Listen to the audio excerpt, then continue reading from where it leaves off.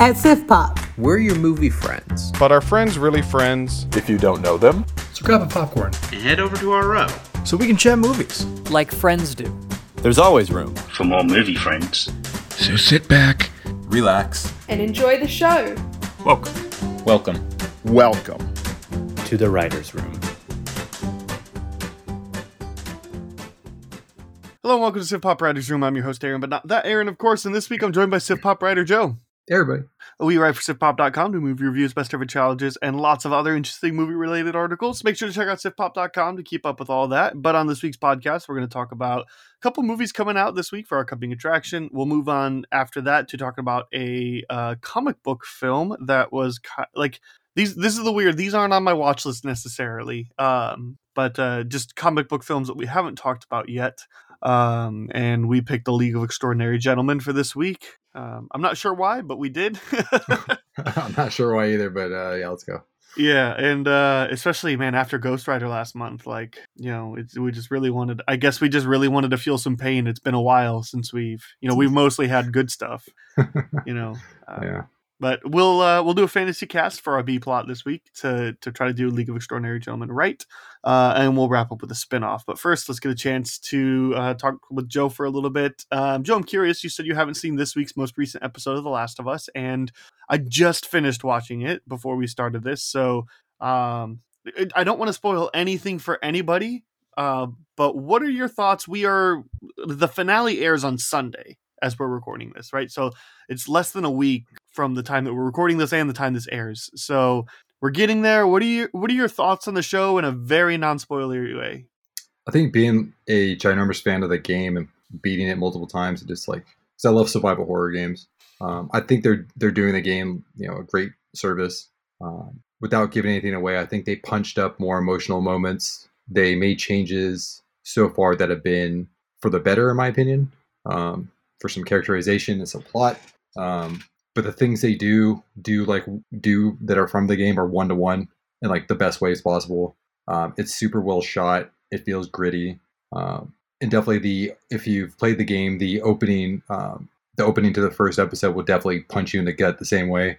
They definitely did that effectively and translate that well. Yeah, I think it was IGN. They have it at I think the lowest score is at 9 on each episode. I think I have to agree. Everything's either a 9, a 9.5. With I think episode 3, I think they got it right. It's a 10. I would definitely agree with that. That felt very cinematic. It felt like a film. But I won't go into too many plot details or anything like that. But yeah, it's a terrific show. I'm really, really impressed. Sure. I was having a conversation with somebody earlier today, somebody I work with, because I told him I think the game is overrated. I think it's good. But I don't know, I came to it late, right? And I love, it's, for one thing, I came to it late. For another thing, I think it's a good game, right? I don't think it's bad. I think it's just an 8 out of 10 instead of a 10 out of 10, And so I was talking with him and he's like, no, it's so good. Name a better game. And I said, I think Red Dead Redemption 2 is a better game. He's like, what, really? No. And I said, I think Grand Theft Auto 4 is my favorite Grand Theft Auto. That's a better game than Last of Us. And then I tried to think out of the realm of open world, but I still got. I think any of the games in the Batman Arkham franchise are better than that. So I'm looking. It looks like I have a lot of open world games. I'm looking at my my GG account right now. That's Letterboxd for video games. And things that I've rated higher. I eventually came with him and I said, I think the PS4 Spider-Man game is better than The Last of Us. I don't know, but the PS4 Spider game is really good. It's awesome. It's super good. Yeah, it's an amazing game. I'm looking games I have rated 5 stars on my GG account. So I guess these would be better than The Last of Us. The Evil Within 2, I think, is freaking stellar. All 3 of the BioShock games. Yeah, I would put all 3 of the BioShock games above The Last of Us. That sounds fair to me. Let's see. Bunch of Guitar Hero stuff. Let's see. The first Halo game and Halo Reach are the only 2 that I have a 5-star for. I would say the first Halo is a better game than Last of Us. Fight me. And Resident Evil 2 remake, man, that one is so high up, so goated for me. And I also have Simpsons Hit and Run thrown in there. So I'll defend all of those stances. I think those games are the highest possible achievement. Star Wars KOTOR 2 also on that list. Yeah, like it doesn't get better than that. So like, look, all that to say, I think the game is overrated. I think the game is really good. I think this show is bringing something better than the game is bringing. I tweeted it out last week because, like I said, I'm finally ready to admit it. I've thought this way for a while, probably since episode 3. I'm finally ready to tweet it. So I did. The Last of Us series is better than the Last of Us game, and I haven't played part 2 yet. I'm going to. I'm going to get to replaying The Last of Us and playing The Last of Us Part 2 for the first time. But I just there is something so special in the game about playing as only Joel and only experiencing the world through Joel and a very small bit of Ellie. About their experience of this world. There's something to be said about that, but there's something so special about this world that we've created that doesn't rely on Joel and Ellie being in every scene, or frankly, even every episode. Like I think there's an episode very early on in the show that tells the story of 2 characters who appear for like half a cutscene in the game. And it's fleshed to this full hour, 15-minute long storyline.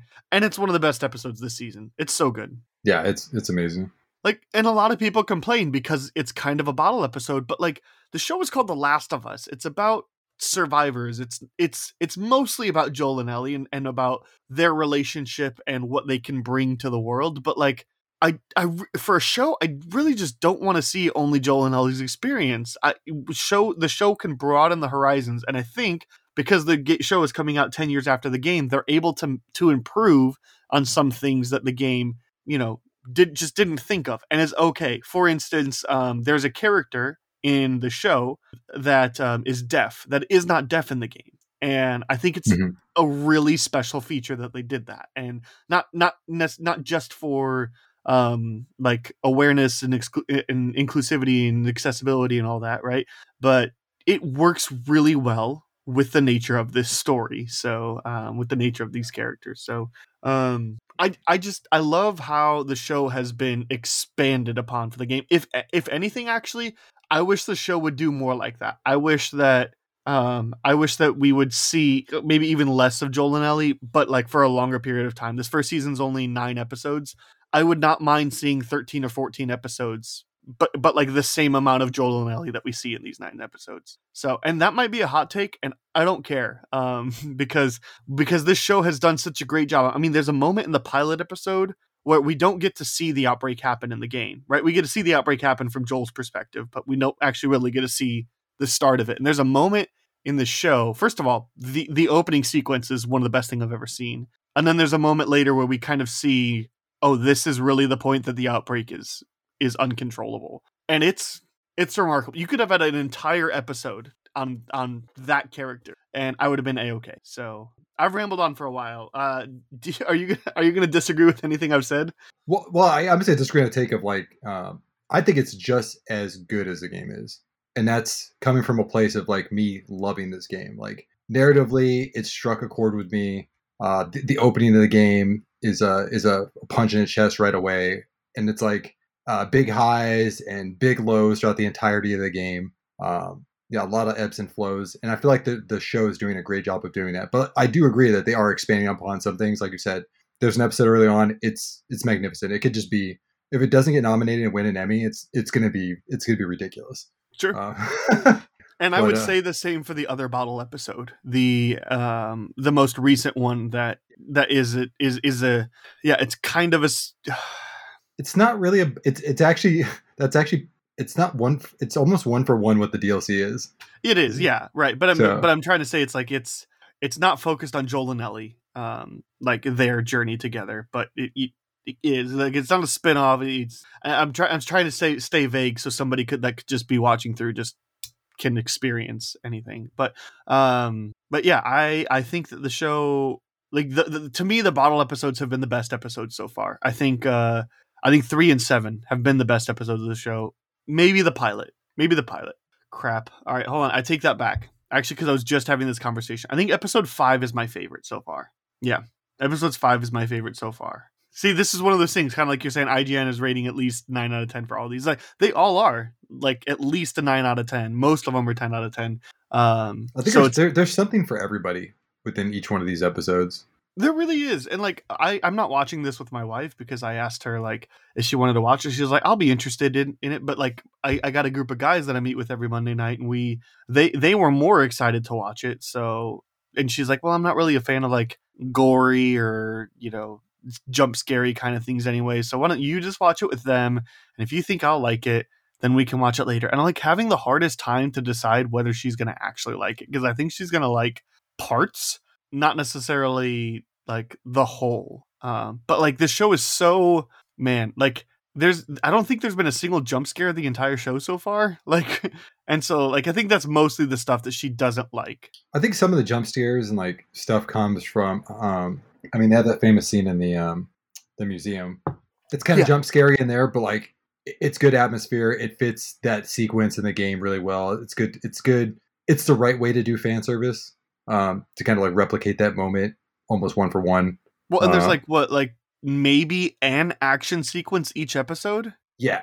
Except for some episodes. Yeah. They're well shot. Like, especially when they're filmed behind the back, it really reminds me of the game because it feels like a third person shooter, especially when he was taking cover when they were being attacked. Yeah. I won't go into detail of who was attacking him, but like when they're being attacked at some point in time, it feels very much like the game. Well, and I just really like how, all right, so kind of my problem with the game is like it's got a great story, but it's kind of just another third person post-apocalyptic shooter. Like in terms of like lots of things, it's got a good story, but nothing that blew me away like Red Dead Redemption 2 did. Nothing that demanded that I sit down and like stay up until 5 a.m. because I have to finish this game. Nothing that like did anything like that for me. Nothing that completely gripped me that made me certified GOAT this game or whatever. And maybe I will on a replay. I don't know. Maybe I was just too mature. Maybe like the Xbox fanboy in me was just like, you can't like this PlayStation exclusive. You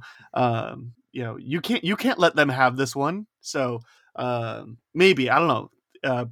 It's possible. So I'm really excited to replay the first one. I'm really excited to check out part 2 and then the part 1 remake as well. Haven't decided what order I'm going to do them, but either way, like I said, I just kind of thought like it's just kind of another third person shooter with really great cutscenes,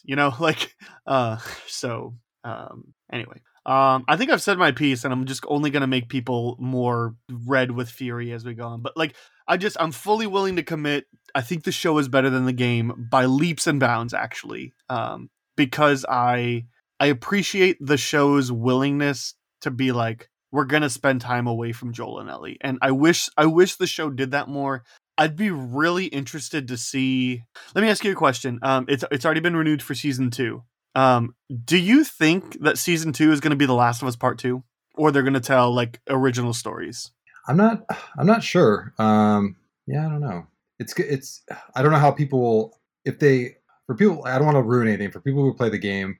It's people are going to love it or they're going to hate it. Their take on what goes on. So yeah, maybe they diverge from the second game and do some, like you said, do some original stories. And I think The Last of Us Part 2 is happening at some point, but like, why? It may be too soon though. You know what I mean?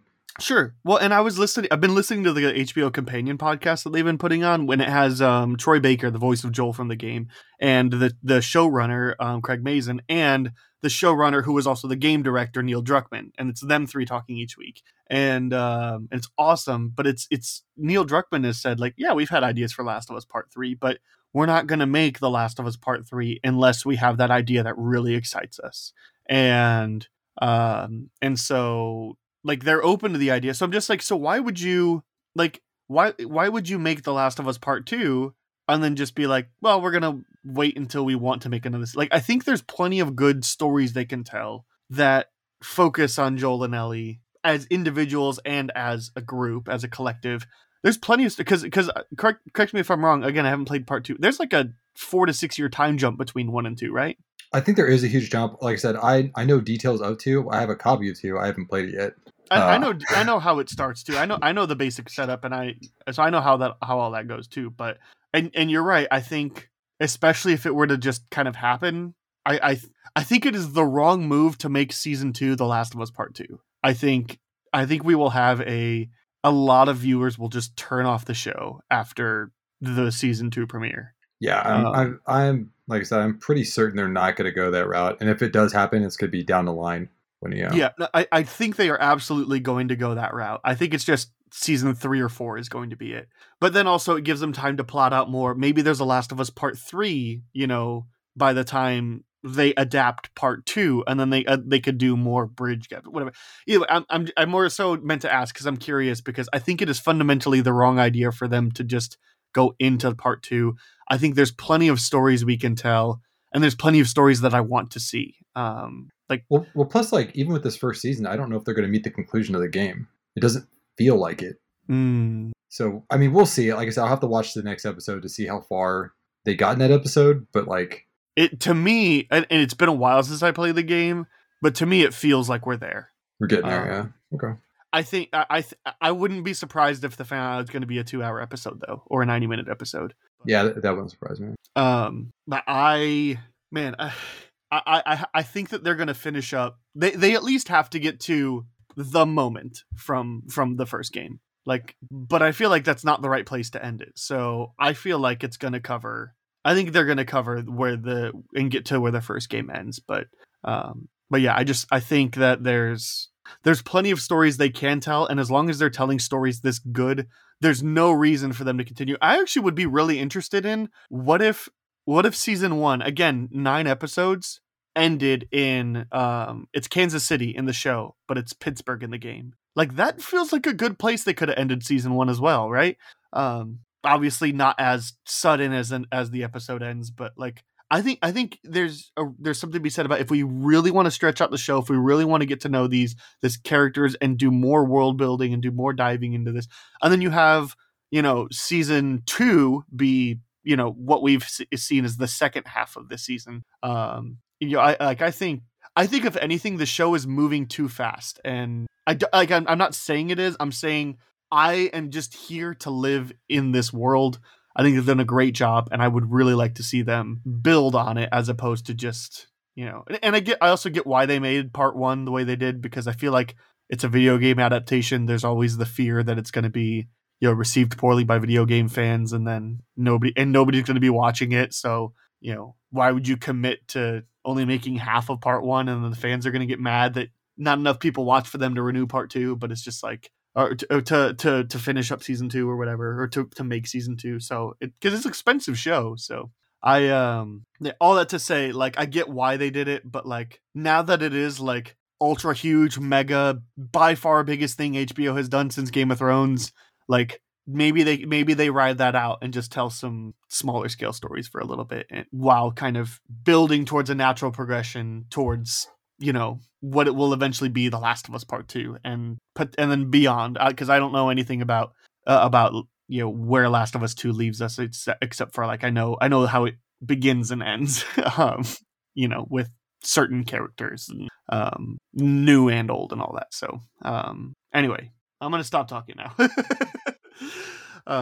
So I'm curious, and if you have thoughts on the show, I would love to hear, like, kind of if you're disagreeing with me, or if you think, hey, I think you're onto something, or you're wrong about the game, but you're right about the way the show should handle it, or just if you have any comments, just like let me know, because I'm really wanting to talk about this with other people and not just be I'm watching the episodes until later, but I think there's going to be a really interesting discourse between season 1 and 2 and all that, and I think I'm here for the conversations. I'm here for the interviews and all. Yeah, I mean, I don't think you're wrong with the game, because that's, I mean, at the end of the day, that's your opinion. But everyone's going to have their opinion on whether or not the game is better, or if the show is better, or vice versa.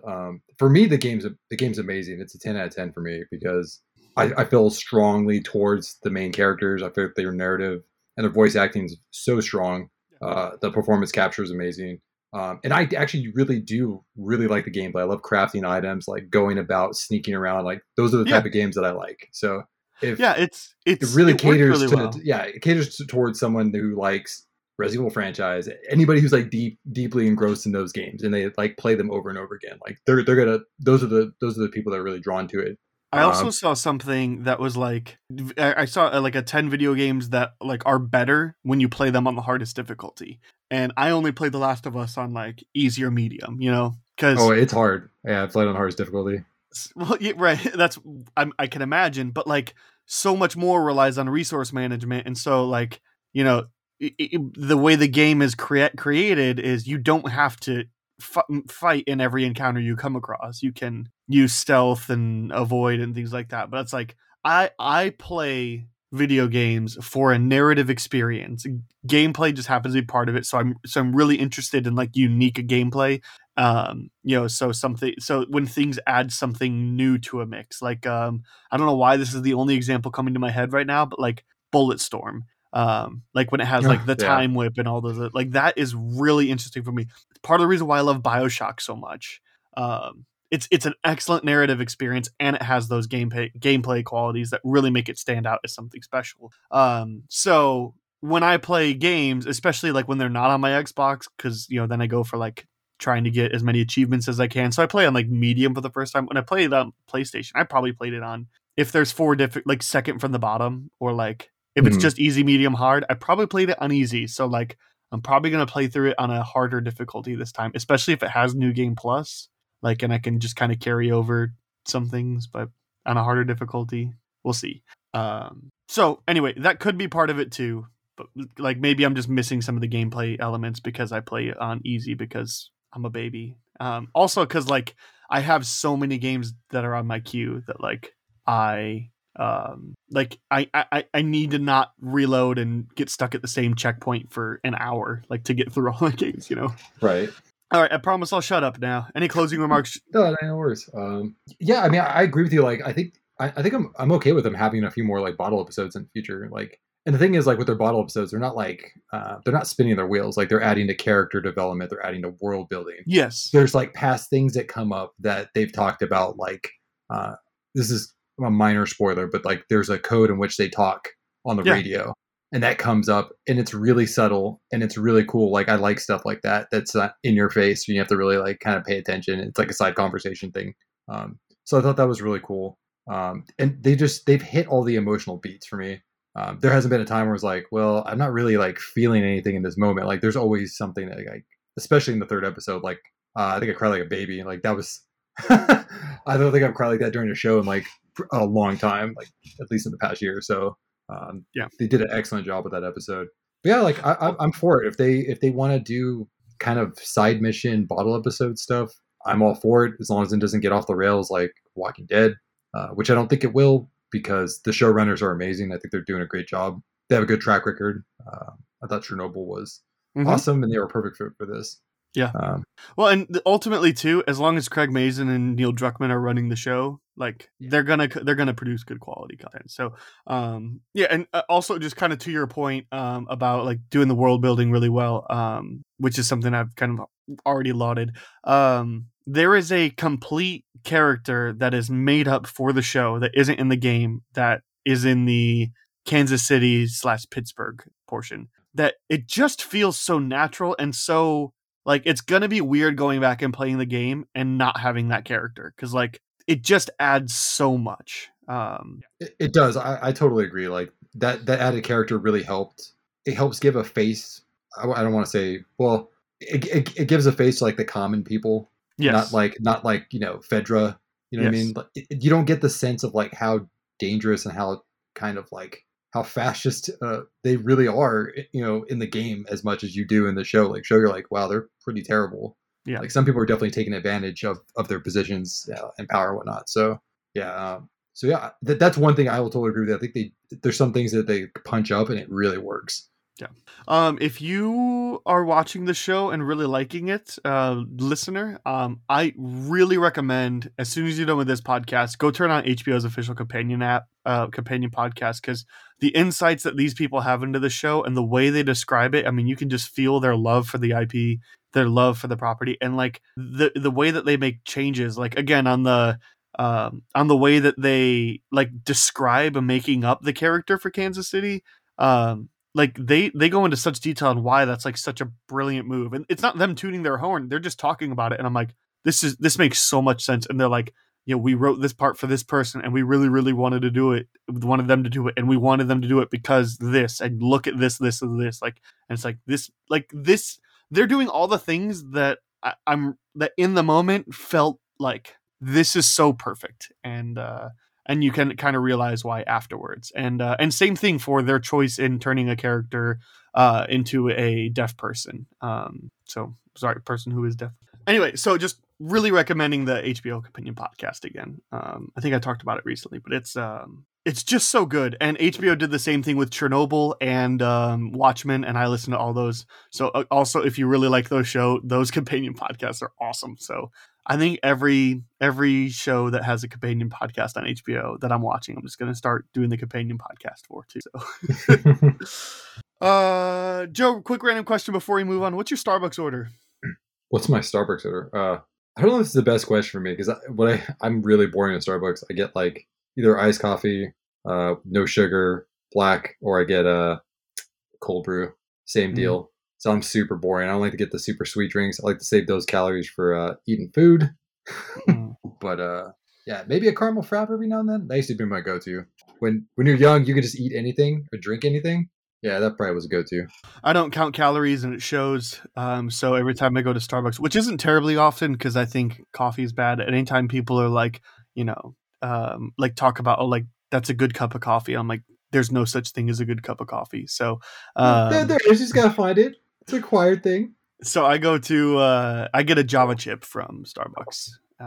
It's blended coffee, chocolate, and sugar and sugary things. It's not like an overly sweet drink. Like that's what I kind of like. Like a lot of times, like these coffee frappuccinos are like it's mostly sugar with whatever, but like I like how it still kind of has like a coffee root to it. So yeah, because I think coffee and chocolate is a great pairing. It's perfect. It's like peanut butter. Good. Yeah, it's like peanut butter. That's why it's chocolate. Like I like the coffee flavor because it's blended, because it's mixed with chocolate. So anyway, so yeah, I'm just full of people that are hating me today because first I hate on The Last of Us, and then I hate. And now you hate coffee. Yeah. So. What do you do? What do you do with this guy? I don't know. Let's talk about some movies that are coming out this week then. Scream 6, 65, and Champions. Which one you want to start with? Yeah. Let's go and start with Champions. Starting with Champions. A former minor league basketball coach is ordered by the court to manage a team of players with intellectual disabilities. He soon realizes that despite his doubts together, this team can go further than they imagine. A new movie starring Woody Harrelson, Caitlin Olsen from It's Always Sunny in Philadelphia, and other things as well. But, that's kind of her most known role. Ernie Hudson, Cheech Marin, good amount of people that are actually in the community that this is trying to represent. So like to see that a lot. Champions in theaters March 10th exclusively. New Bobby Farley. I want to say Farley, but I think it's Farley. So new Bobby Farley movie, which hopefully you recognize that name because he is kind of a legend in the like comedy movie business. One half of the Farley brothers. Right, one half of the Farley brothers. So he's got credits on Heartbreak Kid. I know people like that one. Me, Myself, and Irene. Something About Mary. Dumb and Dumber. Kingpin. Dumb and Dumber. Classic. Yeah, Osmosis Jones. Shallow Hal. Fever Pitch. Yeah, like pretty solid.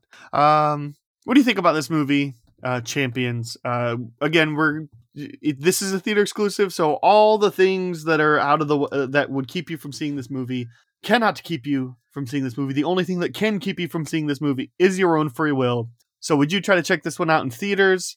Wait till you can rent it at home? Wait till it's on the streaming service you already pay for? Or are you just really not interested in seeing Champions? I'm trying to think. Yeah, I'd say theaters for this, but I think it'd be more of a kind of a matinee if I had to judge it. Okay. It looks really fun.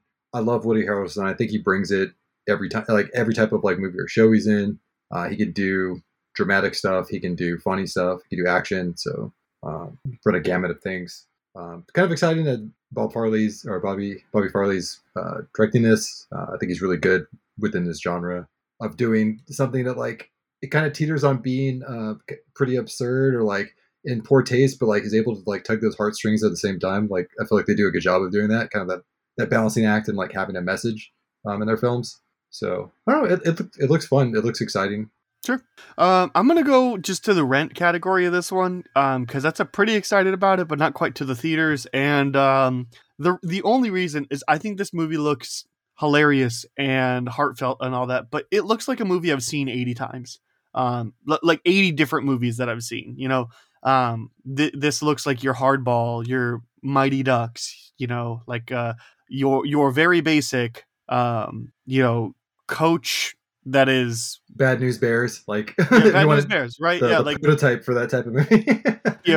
Washed up or like grumpy. Let's say grumpier, athlete or coach or whatever grumpy older version that has a connection to the sport is sentenced to go back to do community service, or for some reason to get involved in a minor league team and then turns them into champions. And so I know how the movie's going to end. Everything's going to be all happy, and he's going to wind up getting an NBA offer and choosing to stay with the team that he's been coached. Like, this always how it works. I've seen this movie a bunch, but there's a reason you see this movie a bunch, because it works. I really like Hardball. Mighty Ducks is great. When we think of all these other, like, sports stories are, especially like Hollywood sports stories, are usually really good. It's hard to think of like bad ones, and the bad ones are because they're not actually really focused on the sport. Like, I think I haven't seen it, but like I know Trouble with the Curve was one that people didn't really like that much.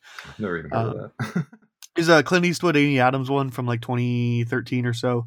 I never heard of it. It's because it's it's not a baseball movie. It's a father-daughter movie. Written and directed by Clint Eastwood, or at least directed. I don't think he writes.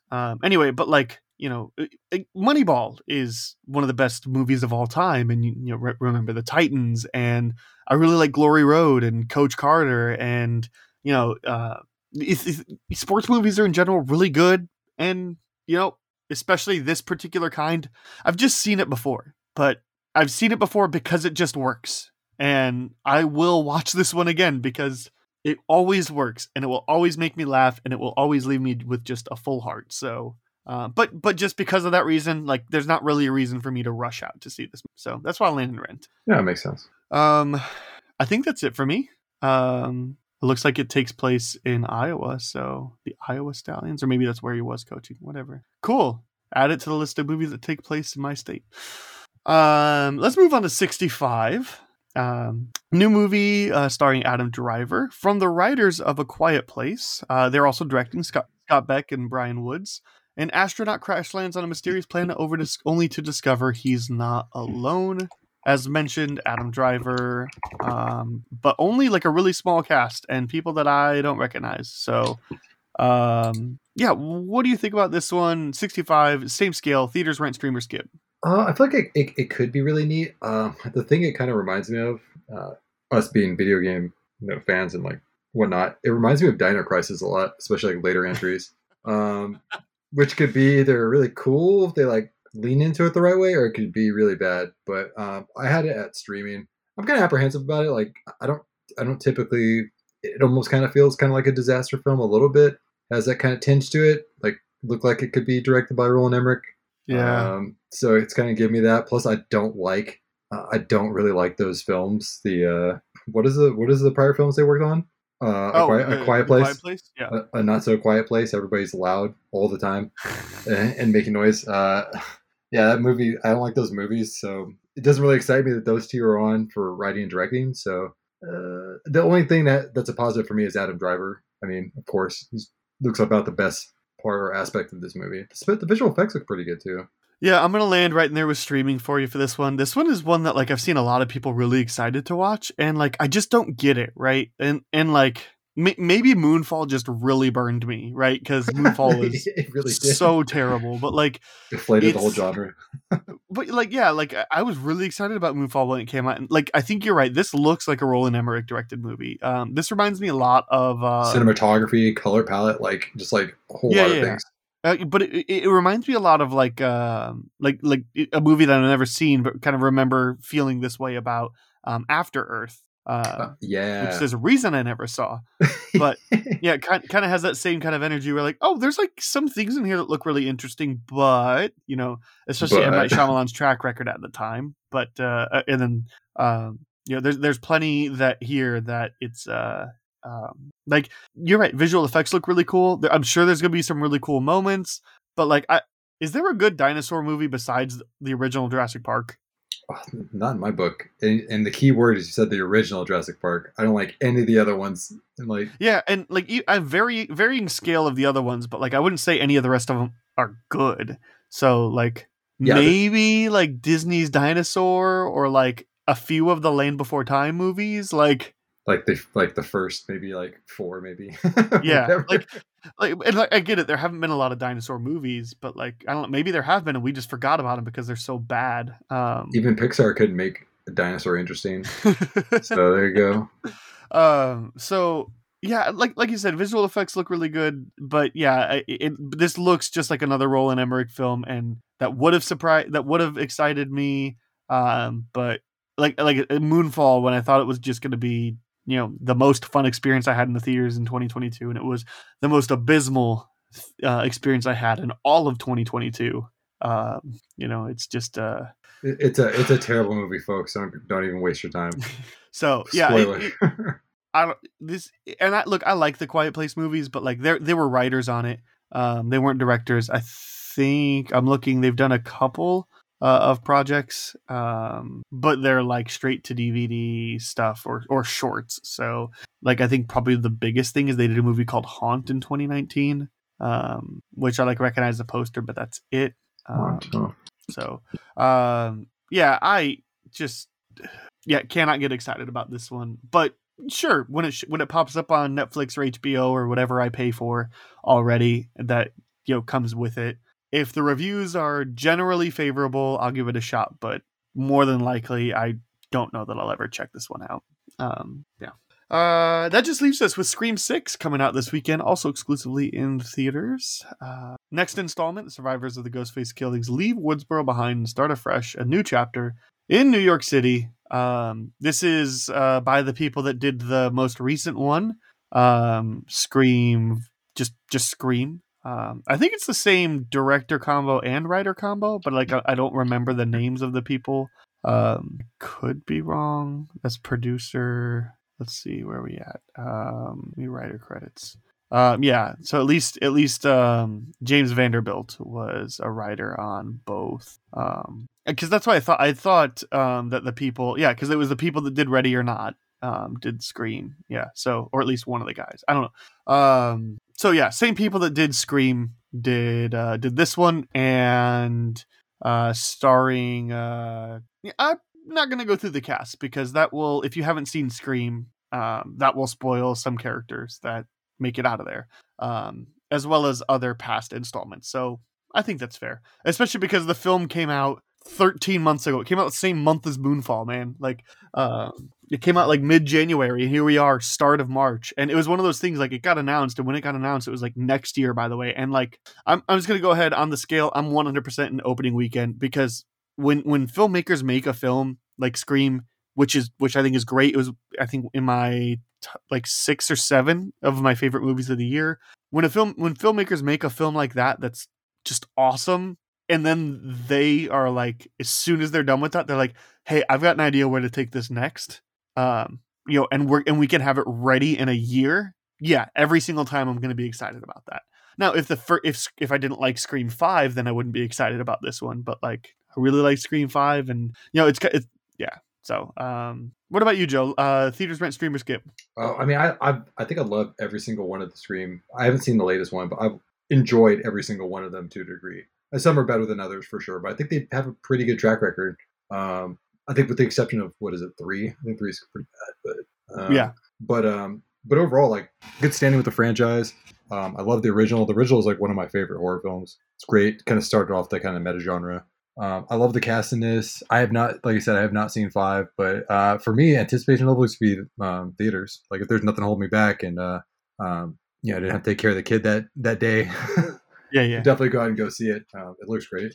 Yeah, I'm so desperately trying to fit it in my schedule this week, and I not sure if I can, but we will certainly find out. This is I also love Ready or Not too, so that also got me really excited. That is it both the writers, or is it? I think so. Yes. Okay. I could be wrong, but I think it's both directors as well. So I'd have to actually take a deep dive, but yeah, at least one of the writers for Ready or Not, which I think it's the same combo. Anyway, yeah, and I agree. Like the franchise is mostly heavy hitters. I mean, four has aged really well, but it still has problems. And 3 is the only one that I didn't rewatch leading up to 5. And I really like, I want to, I just haven't gotten around to it. Partly because like I have good memories of it, and I'm not sure I'm going to like it, watching it again. But like I have fond memories of that one. And it might not hold up as well in a rewatch. You don't, like you said, you don't want to diminish that. Yeah. You don't want to tarnish that.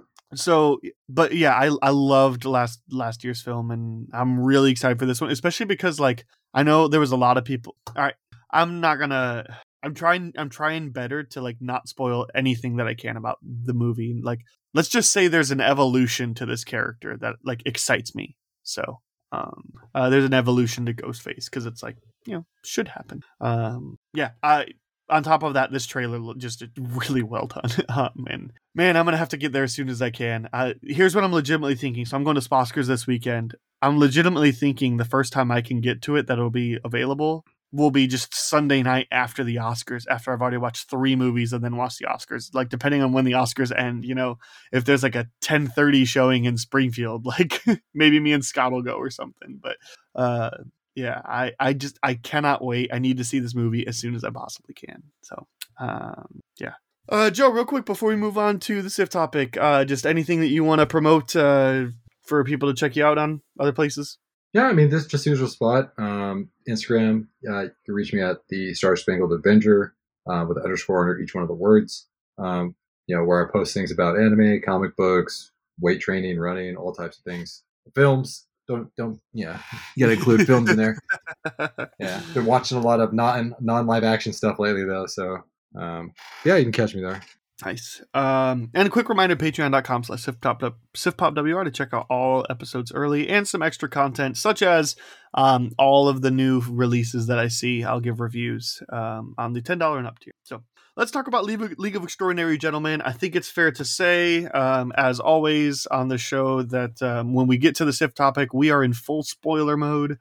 Sometimes we reserve like spoilers for when we watch a movie and it's got a relatively recent release. I think maybe Jurassic Park or Jurassic World Dominion, we might have done that. Anyway, safe to say that because we're talking about League of Extraordinary Gentlemen as the main film, we will, and it's 20 years old at this point, we will be spoiling it.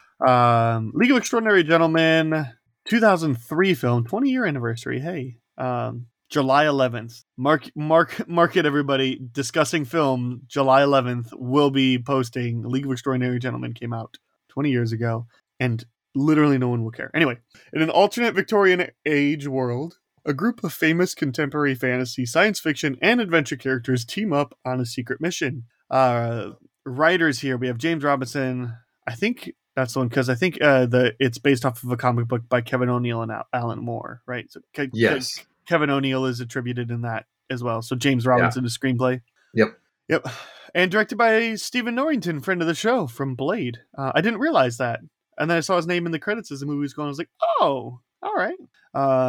Sean Connery, Stuart Townsend, Jason Fleming, Shane West. Like, I surprisingly thought this cast would have been bigger or better. But probably all the budget was blown on Sean Connery. So yeah, it had to happen.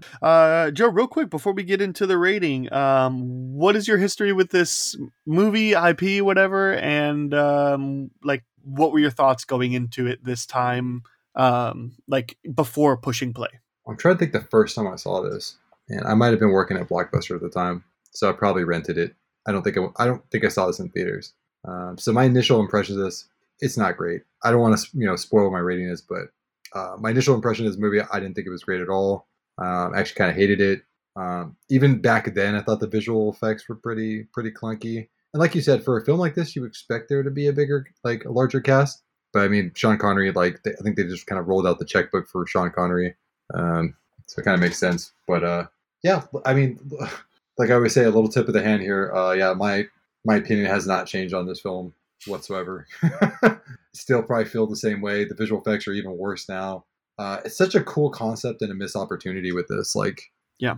one of the greatest, graphic novelist writers of his time, Alan Moore, and no wonder why he doesn't want to lend his properties out to people, because this type of stuff happens.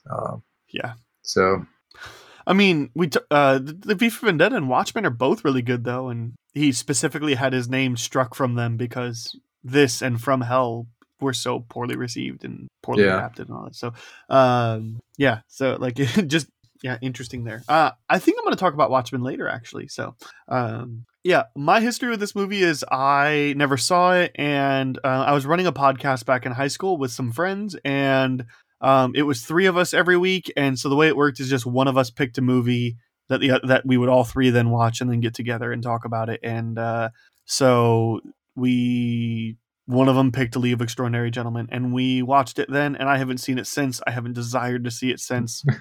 But I recall thinking it's fine, and like maybe even like it's underrated, but like it's not a great movie, but like it's not a terrible time. It's not like not like a really bad movie or anything. Just thinking like, oh, like that was surprisingly mildly enjoyable. And so I was both excited and fearful giving this a rewatch. Fearful because like nobody's talked about this movie in 15 years, and for a reason, except for the fact that this movie made Sean Connery quit acting. it's like that's what it's famously known for. So aside from that, nobody has talked about this movie in 15 years. And, but also like, because I was like, I think it's kind of underrated, and I don't have like history with the IP.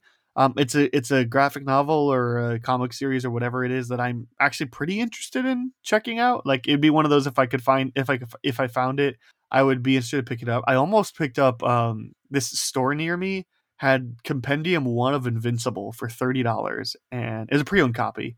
And like, I almost did it, but I'm like, I have enough stuff I haven't read, and like, I'm not a big fan of the show, and I feel like the show is adapted really well. But like League of Extraordinary Gentlemen, having this as its adaptation, if I saw that, I would be like, you know what? Yeah, Alan Moore has good stuff to his name. I'm sure that regardless on what I'm actually going to say about the movie, this is going to be better. So anyway, let's get into like it, love it, hate it, dislike it, think it's just okay scale. I am on the low side of it's just okay. Like teetering that line of didn't like it. Actually, no, never mind. Opposite. I am on the high side of didn't like it, teetering into just okay. But ultimately, if I have to pick one of these 5, I'm going to go didn't like it. Not very strongly though. So, Joe, where do you fall on that scale? Oh, I hate it. I hate this film. Okay. I think it meanders. I think it's like really drawn out. How long is this film? I felt like I was watching this hour and 50. It felt like I was watching this for about 2.5, 3 hours. Yeah, that's fair. Could wait for Dan. Yeah. I remember you saying last month that like this was the one that you commonly refer to as your least favorite movie ever. And like, look, I'm not trying to defend this movie at all, but this is no Ghost Rider Spirit of Vengeance, man. Like, so.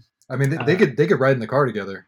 I'm not saying either one's good or bad. They're both terrible. Yeah. But all right. So I was in the liked it camp for this movie until like the end of the Venice sequence.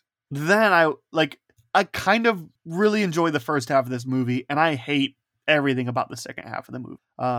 But yeah, up until like they say Venice and that's it, right? Up until that point, I'm really in the like it camp. Then we get the twist of Dorian Gray, and I'm like, this was stupid. And the rest of the movie, just that second half of the movie felt like 3 hours on its own. It feels forever. And it's like it's not fast paced at all. It just, oh boy, I have a huge problem with the cinematography. Like, there's so many cuts. Yeah. All the time, and it's so dark. Like, somebody put up a light, and no one ever heard of 3-point lighting. Like, you can't see anything half the time. It's not good. And when you do, you're like, I don't really care because I chopped it up to pieces. Sure. Yeah, I I don't know. I guess there was just enough enjoyable for me, and maybe it's because I had low expectations both times going into this. That I had a good time. I don't desire to, and now that I've covered it on this podcast, and I don't plan on doing another podcast anytime soon. I don't know. Maybe at one point I might be dragged into watching this movie again, but like I'm not planning on it, and like, but I would absolutely be excited if they announced, that is. Especially if Damon Lindelof wanted to give it the Watchmen treatment, I'd be super excited to hear about if this was going to become a project, now. But as far as this movie goes, I streamed it on HBO Max, and I'm just not gonna check it out ever again if I don't have to. It just, like I said, it just feels like such a huge missed opportunity. Like, I mean, we saw with like last year with Werewolf by Night, like what you can do with this genre, and like when you do like action horror, and like I get it, it's 2003, but like when did we reviewed Constantine, and Constantine was what, 2005? Yeah. To me, that movie still it still holds up. Like, and I mean, Constantine leaps and bounds above this movie. Yeah, leaps and I had problems with it, right? Like, yeah, it's not perfect, but the things it does well, it does really well. You know what I mean? Like, sure. But this, like, I don't know, it's like the jack of all trades, but like not really, because like it doesn't even have like the bare minimum requirement level for each one of the things it tries to tackle. Like, it's just, you can tell that nobody involved in this movie cares. None of the actors care. From what I was reading, like Stephen Norrington was really excited when he signed on, but then like studio interference and all the thing, very common 2003, big budget things. Like, just, you could tell it just killed the love for him for this movie. And then, he produced for them a pile of crap that they wanted, and, they wanted it. They were the only ones that wanted it. They're still the only people that wanted it, because fans, critics, people involved, like I could kind of see how this could suck the joy out of somebody. Like, I could kind of see how Sean Connery would be like, yeah, I'm not really interested in doing that again. It's like, yeah, that kind of makes sense. And oh man, it looks like everybody is having the worst time of their life. But again, there's some really cool sequences in here. Like, I really like the sequence where we meet Alan at the bar in Morocco or Africa. I think it's Morocco, but Africa for sure. I kind of like that sequence. Terrible CGI, and not bad, and bad, but not the worst choreography and cutting of the movie. But like, it's probably the best choreography in the movie, and like to me, the best action sequence. Like, it's really, I think it's well done. That's like one of the positives I had. Well, and it's a really good way to introduce that kind of character. He's just around the corner of somebody that's pretending to be him to ward off people that are touristing and trying to visit, and then you have all of a sudden motive for him to get involved because somebody's assassinated because they think that he's him right off the bat. And then, we get to see him, Indiana Jones it up. So I think there's also just a problem here too with like, these aren't characters that modern audiences know. Yeah, I recognize the Invisible Man and Jekyll and Moriarty, Nemo and Sawyer. So that still leaves Dorian Gray and Harker and Quartermain. And when your star is the person you don't know, that's like kind of a problem. And like, I'm not like, that's I'm sure the source material, but I think people that are aware of like film and fiction, like especially like books, will know Mina Harker. She was bitten by Dracula. She was. Well, I only knew when she said Van Helsing. I was like, oh, okay, so she's in the Dracula storyline. Yes, so she's a character from those novels. So like, I got to piece that together, but it's like I just there hasn't been like an Alan Quartermain movie in recent, like, the last Alan Quartermain movie like was what, Canon Films. They did the Alan Quartermain series, in like the 80s. Because we looked it up, and like same with Dorian Gray, like as a wildly popular book series that I think maybe got a movie treatment in somewhere between the 40s and 60s, and like it's just not a character. Like I would love to see this with characters that like we really know. Like I mean, what would be a good? I mean, I guess there's a couple here. Even Invisible Man is kind of like. I guess the modern reboot kind of give a little, but like I'm talking like, Jekyll style. Like what would be a good, I don't even, I have trouble So, especially because these are all like from novels, not like film people. These are old literary characters, and I like that, right? But like, Yeah, Anyway. I think so. Yeah, some of them are kind of obscure, like Nemo. I had no idea who Nemo was. I mean, I only knew just because. Actually, I initially thought Moby Dick, but then later, like, no, never mind. That's 20,000 Leagues Under the Sea, which a movie and a book that I have no experience with, but I at least like recognize. He's a ship captain.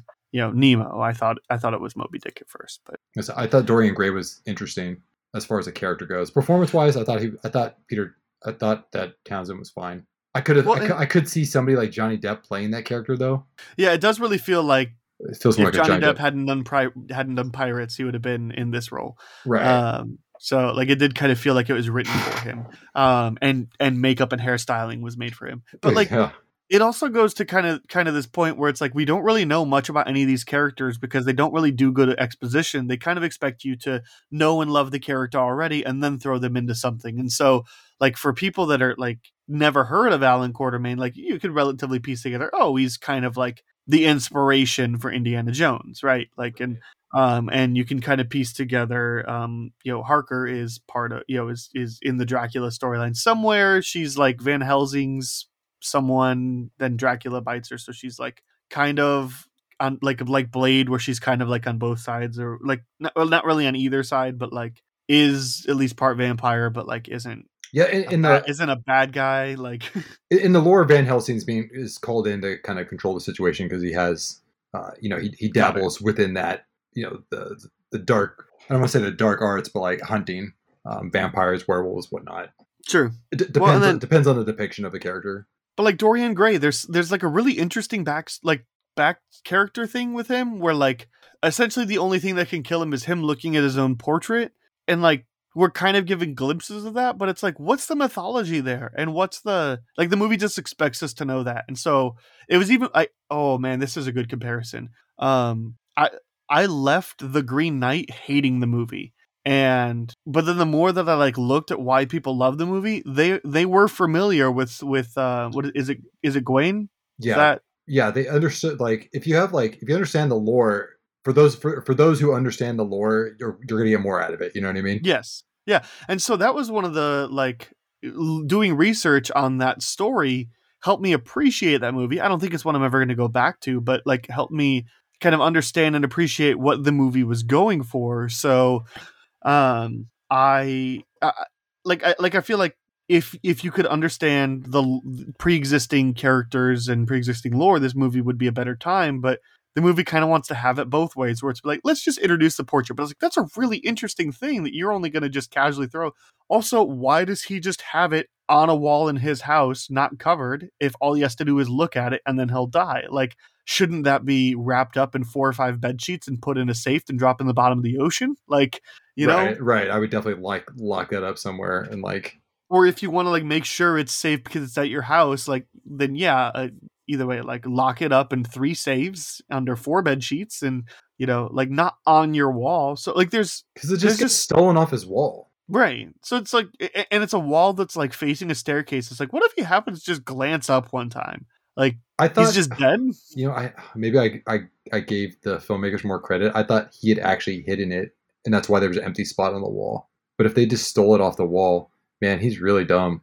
I mean, unless it's one of those that like I shouldn't have to like make up my own headcanon around why this character's smart or why they're dumb. You know what I mean? Like the writers should be able to establish where that painting is, and like, because it's important to his character. I mean, the only explanation, right? The only thing I can think of is, what if it's his version of Russian roulette? He's tired of immortality. He's tired of living.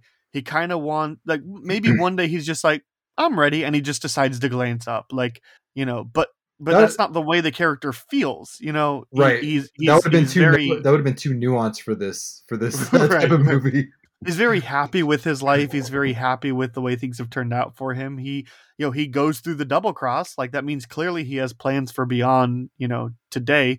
So like it's like, that's the only thing I can think of is, what if it's like, like I've been watching rewatching Luther in preparation for Luther the Fallen Son, and at the start of season 2, just you see him play Russian roulette every morning. Just one quick, there's a bullet somewhere in the chamber. Is today going to be the day that I die? And that adds to like where the character is, and like in a mental space and all that, and dealing with everything around him. And then there's like it's expounded upon later and given really good a good meaning for a particular situation. But like if that's kind of his thing, right? If he like wants to keep it displayed because he's like, I'm just one of these days I'm just going to actually look, but yeah, you're right. That's way too nuanced for this kind of movie. So, and like I said, he doesn't play it that way. Like he wants to live, right. So like I said, out of all the 4 rewatches I've probably seen this, I've probably rewatched this more times than I'm willing to admit. It just kind of pops up on places and like, but yeah, it makes his character seem really just negligent. If somebody just steals it off his wall, he's not gonna, like I said, lock it up in a safe and like bury it in the ocean somewhere, But I don't know. Yeah. Yeah. Here's the thing. We talked so long about The Last of Us and we were diving into this. I was like, I don't have anything to say about this movie other than it's mildly enjoyable. There's a lot of moments that will just make you cringe. I'm thinking of like there's a moment where we're introduced to the crew and one of the guys says, "Call me Ishmael." And it's just like, oh, like what a stupid, like that had to be put into the script, filmed, and left in the film on, in the editing process. Like there's a good chunk of moments like that. But it's the dialogue overall is pretty cringy. Yeah, it's not very good dialogue. There's kind of like we said, there's no nuance to the Dorian Gray character. There's no nuance to any of these characters. There's not even like an interesting like we see the grave that says Quartermain, and we're like, all right, so is it a child or a wife? And we eventually find out it's a child, but like it doesn't add anything to the story. The fact that he had a kid that he lost in battle, like other than that's why he's retired. That doesn't have to be the reason. He could just be, I'm old, I don't belong in that field anymore. I just want to live the rest of my life in peace. Like there's no nuance to any of these characters, any of these performances. There's no nuance or even cleverness to the dialogue. This is just your basic run-of-the-mill action movie in 2003 that has a mildly enjoyable first half and a really terrible second half. Yeah, I mean, I'll agree with you there. I think the second half's worse than the first half. I don't like any of the acts, but I think there are aspects of like the first half an hour that are mildly enjoyable at times. Like I said, the opening sequence when he's hiding away in the library, like some of that stuff is really, really brilliant. He's just hiding away in this, in this bar. You know what I mean? Sure. That totally makes sense. That was actually a pretty decent piece of writing, but like it's only downhill from there. As far as characterization and like they try to like not tug at the heartstrings, but they try to give his emotional backstory with his son, like you said, and they try to relate that to Sawyer. Try to have like a kind of a father-son thing there. It kind of falls flat in my opinion. I think Shane West is actually trying in this movie. Yeah, that doesn't mean I like him though. Yeah, he's not great, and I mean Connery's he's not bad in this movie by any means, but you can tell he's not having like a great time. I think he got into a fight with Norrington at some point in time. Like they had kind of some squabbling back and forth. I think that was also part of like why he did not like the project. I saw in the IMDb trivia that there was something where it was like there was all the heroes walking in one line to shoot something, and Connery was mad because like they had to do more than one take of that. It's like it's just walking, like yeah. I'm legitimately thinking any other thing to think about this movie. I thought it was pretty laughable when my wife pointed out when we were watching, like, why are those bombs so big? I was like, I know nobody noticed those big suitcase bombs. They were just chilling in all these places. Like no one realized that was going on. If you think about any aspect of this film too much, it gets really, really silly. It's really one of those movies, I hate to say it, where you kind of have to like, if you want to have any type of enjoyment, you gotta turn off your brain. You can't think about it too much. Yeah, that's fair. It falls apart real easy. I just don't have anything else to say. There was nothing that I really wanted to write down as of watching this, so I didn't make any notes, but like I didn't think anything was worth noting other than I kind of like the Africa scene, and the Call Me Ishmael was the biggest cringe moment, and the also like that ending is so dumb, especially because like if you're gonna commit, I want to see Zombie Hand come out of the grave and grab the rifle. Like, don't cut right before that happens. Like, if that's the ending you're going for, I want to see Zombie Hand come up and grab the rifle. That was like some of the worst sequel bait I'd ever seen. Yeah, It's and it's so like, bad. oh, here's the thing. Apparently, I was looking that they had planned a sequel because naturally they did, and the sequel was supposedly going to have the League fighting the pods from H.G. Wells' War of the Worlds. Like, and apparently there's like a newspaper thing in the background that says something about how like something happened on Mars and like there's whatever. And so like there's a little itty bit of a tease from that, but like I still really want to see that movie. Like that would be so cool. I would like to see that movie with a different cast, a different writer, a different director. like I don't. Yeah, you're right. I don't want to see that movie actually come out in 2005 with all this. But it's like at least if that would have been the movie, like instead of this plot, that would have been more interesting. Like at least it could have been like more fun and more dumb. And like again with this cast and script and all that, kind of feels like Dumb and the Fun should have been the vibe. The other thing I wanted to mention is this movie gave me mad vibes of The King's Man. Did you see that one? I did. But I actually kind of like that movie. No, me too. But I mean, like in terms of like the way the story is going, right? It's like it's very much like World War I is about to happen, and then does. And except in this one, it's almost entirely like like a precursor to World War I versus The King's Man is just like secret things that are happening while World War I is happening and secretly being controlled by this secret group or whatever. So it's like it just kind of gave me those vibes, and it was just like, is The King's Man like the closest we're going to get to a League of Extraordinary Gentlemen movie? Because like that's fine. I think The King's Man is a good movie, but yeah, it just kind of gave me some of those vibes. Like, oh, like this feels very much like that. Now I just want to watch The King's Man. Like, yeah, watch something that's like more well constructed, better version of that. Where I guess you can compare it to, right? Because it's kind of alternate fictional, world as we know it, like Elseworld type thing. So I see where the connection is a little. Plus, it's like a little heightened. You know what I mean? Where this is completely heightened because there's monsters and like you got all those you got all those trappings. But yeah, that's a good comparison. See, when you take that material and you put it in the right hands, see what happens. Right. You actually get a comparable film that you could watch from beginning to end and not hate yourself. So yeah, like I said, there wasn't too much that like overly offended me, but there wasn't like much to excite me. So I ultimately landed in dislike because I think that second half was just so uninteresting and moved so slowly. But like, if you really want to watch this movie, like definitely don't pay for it. But like, there's worse things to watch out on HBO Max right now. But like, I certainly wouldn't recommend it. And like, if you have fond memories of this movie, fine. Like, you're not going to think highly of it when you watch it again. So just don't. There's no reason to watch this movie. But if you did turn it on, like, you could certainly do worse. So that's kind of my final thoughts. But yeah, mostly because the movie wants me to be familiar with characters and wants me to input, a bunch of lore for them that would make me appreciate them, but also doesn't want to make them nuanced characters. And it's not shot very well. The effects weren't quite ready for what they wanted to do. And it just looks like everybody had a miserable time on set. And that's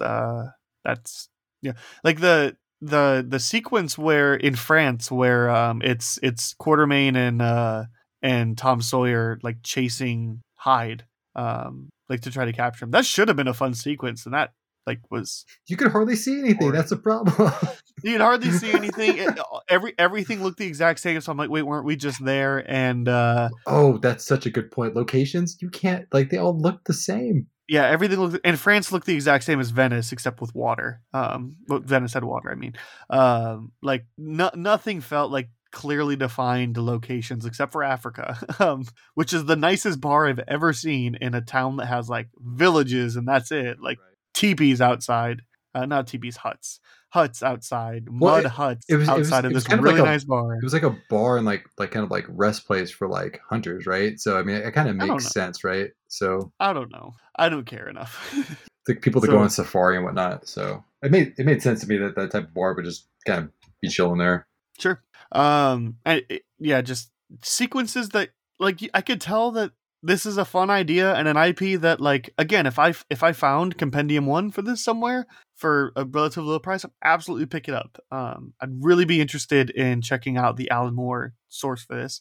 If HBO announced that they were doing a series on this, sure, I'd get excited. And if, I guess, whoever has the rights, whoever wants the rights, whatever, decided they're coming out with a new movie, I'd have to see some cast and a decent writer director, but like if I got excited about it, like I would be excited to see this IP return, as long as it's not like we just really liked that first movie. It has to be, we love this IP. That first movie didn't do it justice. We really want a chance to tell this story right and to tell all of this right. So I would be really excited to see this IP. Yeah, I think in the right hands, this can be done really well. Like I've kind of just started reading League of Extraordinary Gentlemen. It's drastically different. I think it takes place in the 60s also, so it's a little different. It is still definitely Elseworld type of like alternate world. Definitely a lot darker. And maybe that's the approach if somebody wants to pick this back up. It's like actually like harness more of the Alan Moore energy and like, I don't know, be more faithful to the source material to a degree. So I don't know. Like I said, we'll be talking about our casting choices if we were going to cast this film. So yeah, I feel like that's a good segue. I'm almost more excited about that than the film.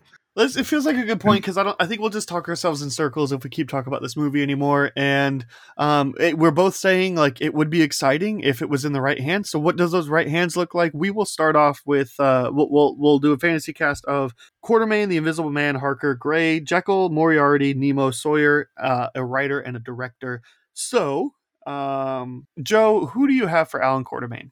And I picked somebody who's like, he normally plays villains. He's known for playing villains, but I think Mads Mikkelsen would knock this out of the park. I think he'd be really cool. Yeah. I like his look. Everything I've seen in him, I've liked him. I think he can. I think he definitely can knock this one out of the park. Sure.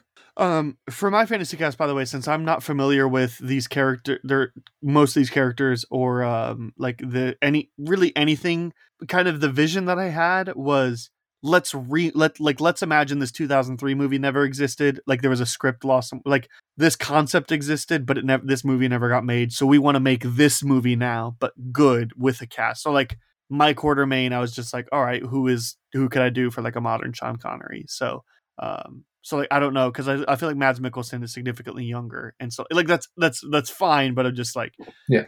The only thing I had to base off of was the characters in this movie, and I just have a feeling that's not a good judge. So, my first thought, and I really like this thought, was Harrison Ford, because of the Indiana Jones connection. I thought that would be fun, because apparently Quartermain is the one that was the biggest inspiration for Indiana Jones when they were working on that film. So I thought that would be fun, and I thought also like he is getting kind of old. He kind of wants to get out of action franchises and all that, but whatever. This is a fantasy cast and all that, and if they could convince Sean Connery to do it at that age, then we could convince Harrison Ford to do it then. I mean, Harrison Ford also just signed up for Thunderbolts too, so like, yeah, exactly. Now he won't have an actiony role, but like it certainly means he's not interested. This doesn't have to be an actiony role anyway. Ultimately, I didn't decide on Harrison Ford. I thought, let's have a fun Bond connection still, and so why not Timothy Dalton? That could be really fun. Yeah, that could be good. Could be, but I feel like, especially like, man, nobody brings charm like Timothy Dalton does, and like I feel like that's kind of what this Alan Quartermain character, like he's kind of like old and gruff in this, and he's just kind of like super sexist also, and he really is. But it's just Sean Connery playing himself. Yeah, it kind of felt like Sean Connery playing himself in this movie. He's just kind of old, over this and sexist, and I just thought like, what if this character was having fun? What if they were like quirky and charming and charismatic? I mean, there's got to be a reason that all these people have this connection to him and want to work for him and things like that. So like Timothy Dalton, and like I know I made the Bond connection, but like the role I'm thinking of is Hot Fuzz. Like, and I realize he's a bad guy in that, but like he's so good. If he could channel that energy from Hot Fuzz, like, yeah, that's gonna be great. Interested. So Invisible Man. This is one of the things too. I meant to mention, anytime they use like powder on the face for a practical effect, I hated it. But I actually really liked the CG. I thought that was the one thing that they got right. Like one thing that looked good, not consistently, but like looked good, looked detailed, didn't look bad, and was a really interesting visual effect. Anytime you would just like smear a handprint up across his face so you could see it. It kind of worked. Yeah. So this is not really a character that you need to, like, I thought we didn't need to spend too much time. It's more about the attitude, the way they carry themselves. So, Invisible Man, who is your, and also, almost all these characters are in the public domain, so they were able to just use them, but Paramount had the rights to the Invisible Man. So if you notice, they have to call him an Invisible Man in the movie, not the Invisible Man. And in the original source material, apparently there isn't a name listed, like he's not referenced by name, and so they just made up a name, like for whatever his name is, Smith or whatever. So, who did you cast for the Invisible Man? Yeah, for the Invisible Man, I picked Cillian Murphy. I think he'd be really good in this. He could play I've seen him play just about everything. So I think he definitely brings some of that kind of Scarecrow-esque kind of type of swagger to this role. I think he'd do a great job. I picked Matt Smith, and I picked him based off of his Last Night in Soho role. I really like him in that. Like he's got that like creepy energy, but like also like suave and quick-witted. I can see that, yeah, for sure. Yeah, he could definitely do that. If anybody's seen House of Dragons, he's excellent. Yeah, that's a great call too from House of Dragon. So, and I feel like he's one of those that like everybody really loves him in House of the Dragon, and a lot of people really liked him in Doctor Who on his run.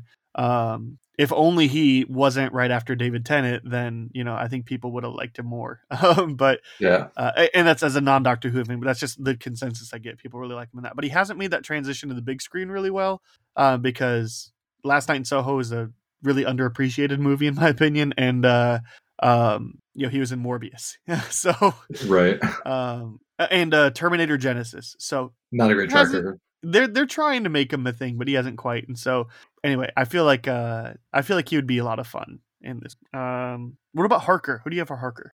Yeah, for Harker, I got Anya Taylor-Joy. Nice. I think she'd be really excellent in this. She's no stranger to the horror genre, or this type of genre. Yeah, she's really versatile, and she just has such a unique look. Like she has such a great look, where it's like she looks youthful or whatnot, but you could definitely like maybe she is kind of like several hundred years old vampire. So I think that would really work in her favor. But yeah, that was my choice.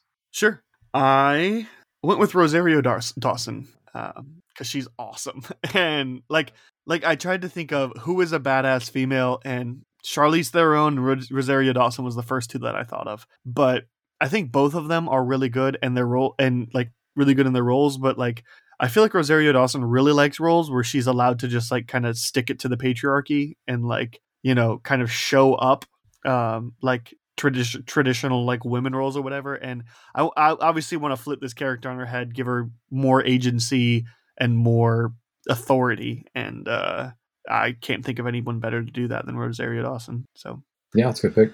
What about Dorian Gray? Yeah, for Dorian Gray, I went Robert Pattinson.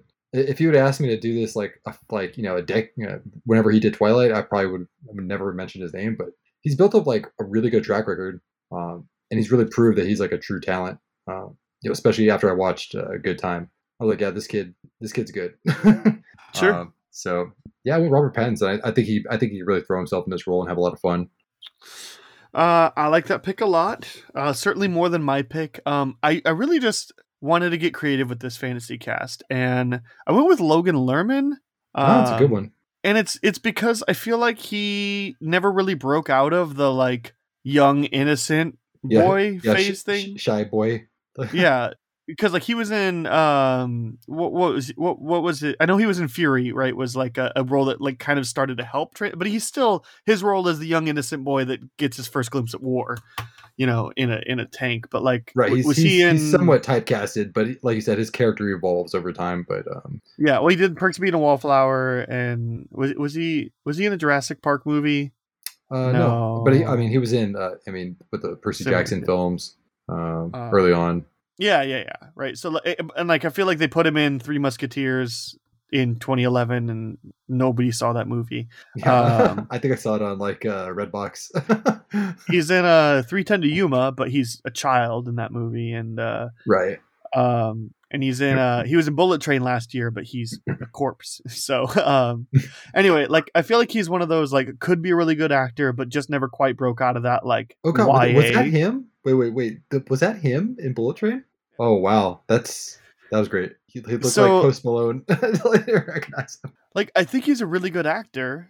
He's great in Fury, and he's really good in Perks of Being a Wallflower. And it's just like he kind of hasn't quite broken out of that YA phase. I feel like this would help him do that, but he could also bring that kind of, like, again, kind of that charm and wit that Dorian has. Like, I feel like confidence is the right word, right? And so again, you give him this confident role, and maybe that can help him break out of that shy kid typecast. And look, it's also not going to help. It's also not going to hurt your box office, because they're going to people that are going to be like, oh, Logan Lerman's in this movie. Let's go see it, because I'm, like, my wife would want to go see it based off the fact that he's in it alone. Because like Percy Jackson movies were kind of her era, and she doesn't like the movies and is very excited about the new one, but at least, like, she's a big Perks of Being a Wallflower fan too. So anyway, yeah, that's what I picked. Again, just trying to cast against type for that one. Try to get somebody a role to break out. Because you're right, it looks like Johnny Depp should be in this one. So the easy answer would be Johnny Depp. But and obviously, like, there would be an age thing then with Rosario Dawson and Logan Lerman. But again, we're dealing with these characters that are dealing with immortality. So Yeah. how about he was able to age down, and it's not like Logan Lerman is, a teenager anymore. So It's like nothing you haven't seen in an Anne Rice novel, or read an Anne Rice novel. There's different disparities in these ages, but they're all 1,000 years old. Right. And then who's your Jekyll? Yeah, the funny is, I thought about this, and I didn't choose him because of this reason, but it kind of works. I picked Nicholas Hoult because he's Beast. He's Beast. I didn't even really think about that. I just liked the actor, and I thought he would be good in it.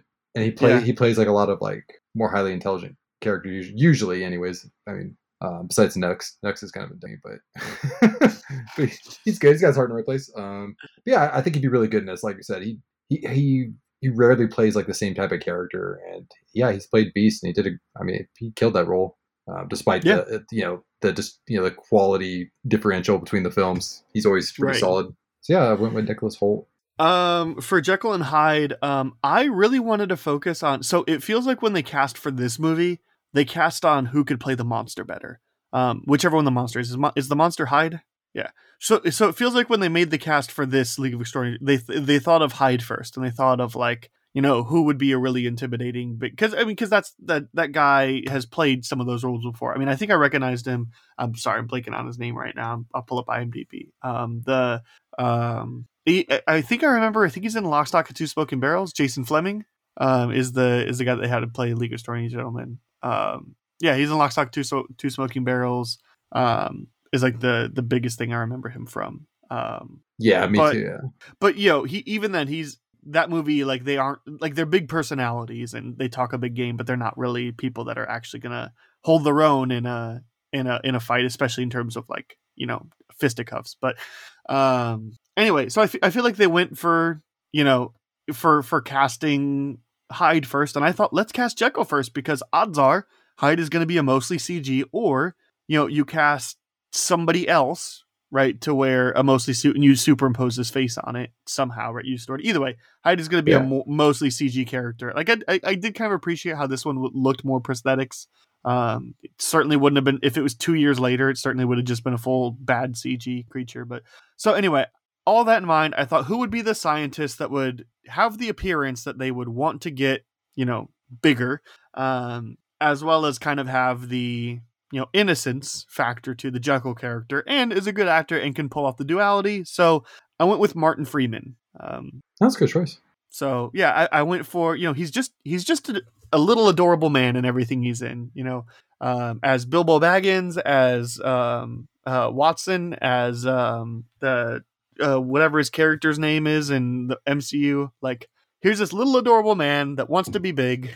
Yeah. And it goes too far. And again, I thought about, like, I legitimately thought about, like, Lou Ferrigno but no. So anyway, Martin Freeman, for Moriarty, or introduced as M, but later to reveal Professor Moriarty. Who do you have for that, Joe? Yeah, Moriarty. This is another one where I feel like he'd be really great in this because I forgot what the movie I watched was. It was like a romantic comedy with action film with Sandra Bullock and came out pretty recently. Oh, Channing Tatum, The Lost City? Yeah, The Lost City. And I love Daniel Radcliffe as a villain in that. And I'm thinking about it and I was like, why did I think like he would be like a good villain? But like if you take away some of like the comical aspects of that, I thought he was a really good villain. So yeah, I went with Daniel Radcliffe. Like I said, his career has been really interesting post Harry Potter. I think he's chosen some really interesting roles and like he's been doing a great job so far as that is concerned. Yes, I went with Daniel Radcliffe. I think he'd be great. Sure. I went with David Tennant. He was the first person I thought of, and I was thinking specifically of Kilgrave in Jessica Jones, because like we see in Jessica Jones, and we want to see from this Moriarty character of him being able to play the straight, intelligent, can fool you, but also play, haha, you found out who I actually am. Now I'm going to be, I imagine a little bit more like a wild and zany than the Moriarty that we have in the at least the Sherlock TV show, which is my most of my actually he is still kind of like wild and crazy in that. I was thinking of Mycroft for some reason. But like some like he still kind of can be wild and zany, and like there's a moment in Jessica Jones where he has to like slithers his tongue like he's a snake or something like that, and like that was just no, that's in Goblet of Fire. Yeah, he plays Goblet of Fire, yeah. Barty Crouch Jr. Yeah. So anyway, I guess combine Kilgrave and Barty Crouch Jr. and that's kind of what I'm looking for my Moriarty. Yeah, I think it'd be really interesting if he was like this guy like trying to hold face. You know what I mean? And like he's like busting at the seams. You know what I mean? Like that would have been really. I think he would have been really great at that. Like him trying to hold it together as M, but like there's just something wrong with him. You know what I mean? There's something up with him. Yeah, you can tell, right? And you can tell when they say M, as well. It's like. I mean, I know it's kind of a 007 callback, but like it's kind of like a little 007 like nod. It's pretty cool. Yeah. So and also fanboys will be happy because now you have 2 Doctor Who's in there. I legitimately thought about like, can I just make this full of Doctor Who's? Like you could. David Bradley can be Quartermain and whatnot. But also like I'm not a Whovian. I'm not a Doctor Who fan. I've never seen an episode, but I like the actors. Nemo. Yeah. He's not nearly old enough, but I don't really care. I think Kumail Nanjiani would be pretty cool. Like maybe you can kind of bend the rules here and kind of retcon some stuff. He doesn't have to be quite as old. Well, and they're based off of literary characters. They could be whatever age they like. I feel like right, like your Quartermain is significantly younger than this movie. At least I think. Yeah, he's a little bit younger. I've actually casted younger in a lot of these characters. If you notice, like a lot of them are pretty young. Yeah. Yeah, I think he'd be great. I'd like to see him in more action roles. I mean, he built up that physique. I mean, let's put it to use. And Nemo in the film is like very acrobatic. He does like a lot of martial arts. So I think it'd be really cool to see somebody more spry and young doing it instead of a stuntman jumping in, taking hold, and like obvious stuntman coming in. So like, I don't know, maybe this be an undertaking for him. Sure. It's Dev Patel. Always has been Dev Patel for me. That's also an excellent choice. I mean, we're also stuck in this really interesting like bubble as Americans who aren't exposed to many, actors that are from that region of the world. Like we get, like Dev Patel, Kumail Nanjiani, and it's like the taxi driver from Deadpool. The same 4 or 5 people. Or the guys from RRR. Like we don't have a big pool, and I really don't want to whitewash this. Even like. I was looking at the end and I'm like, man, I really wish I could throw in another. I really wish I would have thought about it and I would have thrown in another person of color. Because I mean, this is a pretty just white cast, but like it's already it's of the time, you know what I mean? Like very white movie, this 2003 version. So it could have been worse. Captain Nemo couldn't have been of any. I don't know if he's of Indian descent. The actor they have in the film, but I'm not sure either. It's not completely whitewashed. It's like it's not Mickey Rooney, Breakfast at Tiffany's. You know what I mean? It's not like it's not terrible. So anyway, it's just one of those things where it's like it was always going to be one of 2 or 3 different different people that we were going to pick because we're just not exposed to too many. Yeah, I mean, things are changing though, so that's good. Yeah. It's nice. And that's good. Yeah. For sure. Sawyer, this is our last person actor cast. Yeah, for this, since I really kind of skewed and cast it a little bit younger, I put Joe Curry or Carey. How do you say his name? Yeah, from Stranger Things. Yeah, I think he'd be great. I love him in Stranger Things. I think Steve is an amazing character. Got an amazing character arc. But yeah, I always like him. I like his performance. I've liked him every single season I've seen him in. Trying to think if I've seen him in any other films. No, I think he's just kind of only broken out. I think he's starting to get other roles, but I think he'll also be typecast for a little bit. Yeah, it's be typecast for a little bit. But yeah, I actually think he would fit this role extremely well. You can imagine like a Mads Mikkelsen type character taking him under his wing, trying to show him how to truly shoot. I thought that part of the film was actually pretty cool, like him trying to teach him how to shoot and stuff. He was in Free Guy. Oh, he was in Free Guy. Yeah, I liked him in Free Guy. And he had a really small role in Molly's Game, which is I haven't seen that yet. Yeah. I love Molly's Game. Yeah, but Free Guy. I was like, I feel like he's been in one movie. Yeah, I think he'd be good. He's got a good look. I think he fits that role right. Yeah. I went with I really like kind of this character being just significantly younger. I went with a little bit younger than what even this movie has. Like I like the idea that he's kind of a novice that America has sent over, and is kind of a young. Also, like really funny that they like keep on making jokes about like you shoot like an American, and like you just spray and spray and pray essentially, and hope to hit your target, right? But like it's just use more than one bullet, it's a waste. Right, but. Yeah, it was one of those where it's like you're kind of right, but it's also like Americans do love their guns. So, so I went with again. I wanted a specifically like really young buck, so I went with Mason Thames. He is the main character in The Black Phone from last year, and I think that actor has a bright future ahead of him. And I really love that movie, and I really like. It's a really good film. It's super good. And again, I think that both him and his little sister both have really bright futures in the career because they're both so good. Really great child actors. Really, all the kids were really good in the movies. Scott Derrickson really knew what he was doing there. But yeah, I thought that's a great pick for my Tom Sawyer. Solid. Writer director. Go ahead and give both of what you have, since sometimes they're lumped together, but sometimes not. I had them both the same person. I picked, which I think is kind of an obvious choice in my opinion, is Guillermo del Toro. I mean, he loves visual effects. Yeah. He loves monsters.